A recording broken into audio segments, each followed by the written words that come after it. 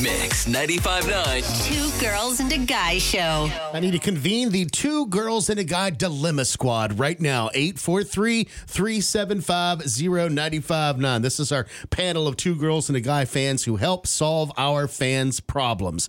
Because sometimes you just don't have anybody to talk to about things that are going on in your life. Mm-hmm. It can feel like you're inside the bubble, and no matter who you talk to, they might have different ways of trying to convince you to make a decision either way. Mm-hmm. But here at Two Girls and a Guy and our panel of fans, we can give you all the different kind of perspectives, and you can kind of listen to how the dominoes will fall no matter what you're going through in your life. This is from Tammy, not her real name, obviously, because it is a very intimate and almost private situation that she's going through. She writes in asking for help in interpreting a dream, which is something we've done before in the past. We have. But more importantly, she needs help to get it to stop.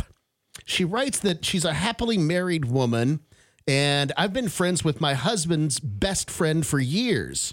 He's like a goofy brother. Well, the other night I had a very vivid, almost naughty dream about him. I have no idea why. Never happened before, and I woke up extremely disoriented and uncomfortable. Not only was I sleeping next to my husband at the time, but historically, I've never, ever been attracted to his friend at all, in caps, underlined. That has not changed since the dream. I was going to say, is she attracted now, though? No. He's one of my favorite people ever, but yeah, no thanks. The problem is I can't stop thinking about it, and not in a sexy way, says Tammy, and I've had more than one dream like this since then. Frankly, I'm creeped out. I don't like that I have this dream about someone other than my husband, especially someone my husband and I are emotionally close with. My husband has been best friends with him forever, but given the circumstances, it almost feels like I'm cheating on both of them in my subconscious. I know I'm not, or am I? Normally, I talk this through with him or my husband, but I don't want to make either of them uncomfortable. Do you think this means anything at all? More importantly, how do I get it to stop? And that is from Tammy in Hanahan. 843-375-0959, or you can DM us on our socials, Mix959, or the Two Girls and a Guy Show. Have you been in a similar situation?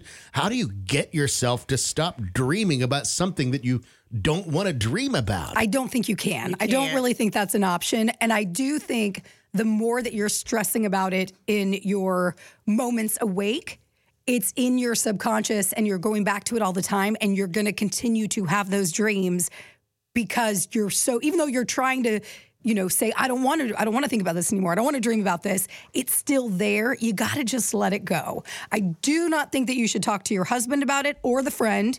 Nobody else needs to know except us and our fans in the Dilemma Squad. But could that bring the subconscious situation to a head?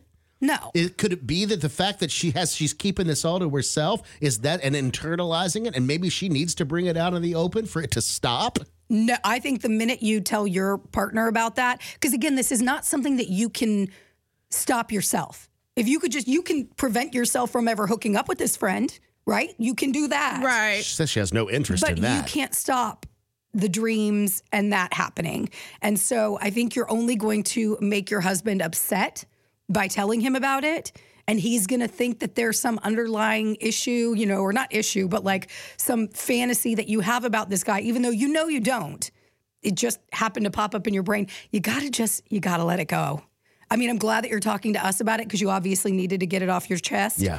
But it's got to stop there. Yeah, just be one and done. Don't tell anybody else about this dream. She shouldn't even really told us, but we're glad you did because it makes for a great topic. But I think she's overworking herself or her brain about it, and she's going to continue to have this dream. Stop wondering about it. It was a dream, and that's all it was. You're not taking it any further, so I think she'll be okay. But she does not need to reveal that to the friend. She does not need to reveal that to her good friends, her husband, or anybody else.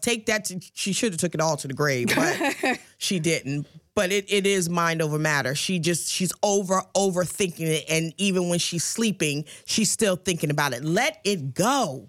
There's something about it for me. First of all, her friends, which are her husband, the two guys that are involved, they're best friends, right? They should be emotionally mature enough to handle being told that this is something that's going on in her brain, in her subconscious. And I think the only way that she's going to be able to actually prevent the dreams from happening is to let it all out. I think an open discussion with both of them at the same time, over dinner or drinks or whatever, after a couple cocktails or whatever, and being able to confess that, I think it'll cleanse her subconscious, and then she won't have the dreams anymore. And I think you're right. Keeping and internalizing is what's making it continue to fester and have those dreams over and over and over again. But that's what I say let it out. No, but what do you accomplish by sitting them down at dinner telling them? It's preventing the dreams from happening again. And then the husband's going to be dreaming about it because it's going to be on him. I'm telling Jim, if you're listening right now, because I know sometimes he listens on the way to work,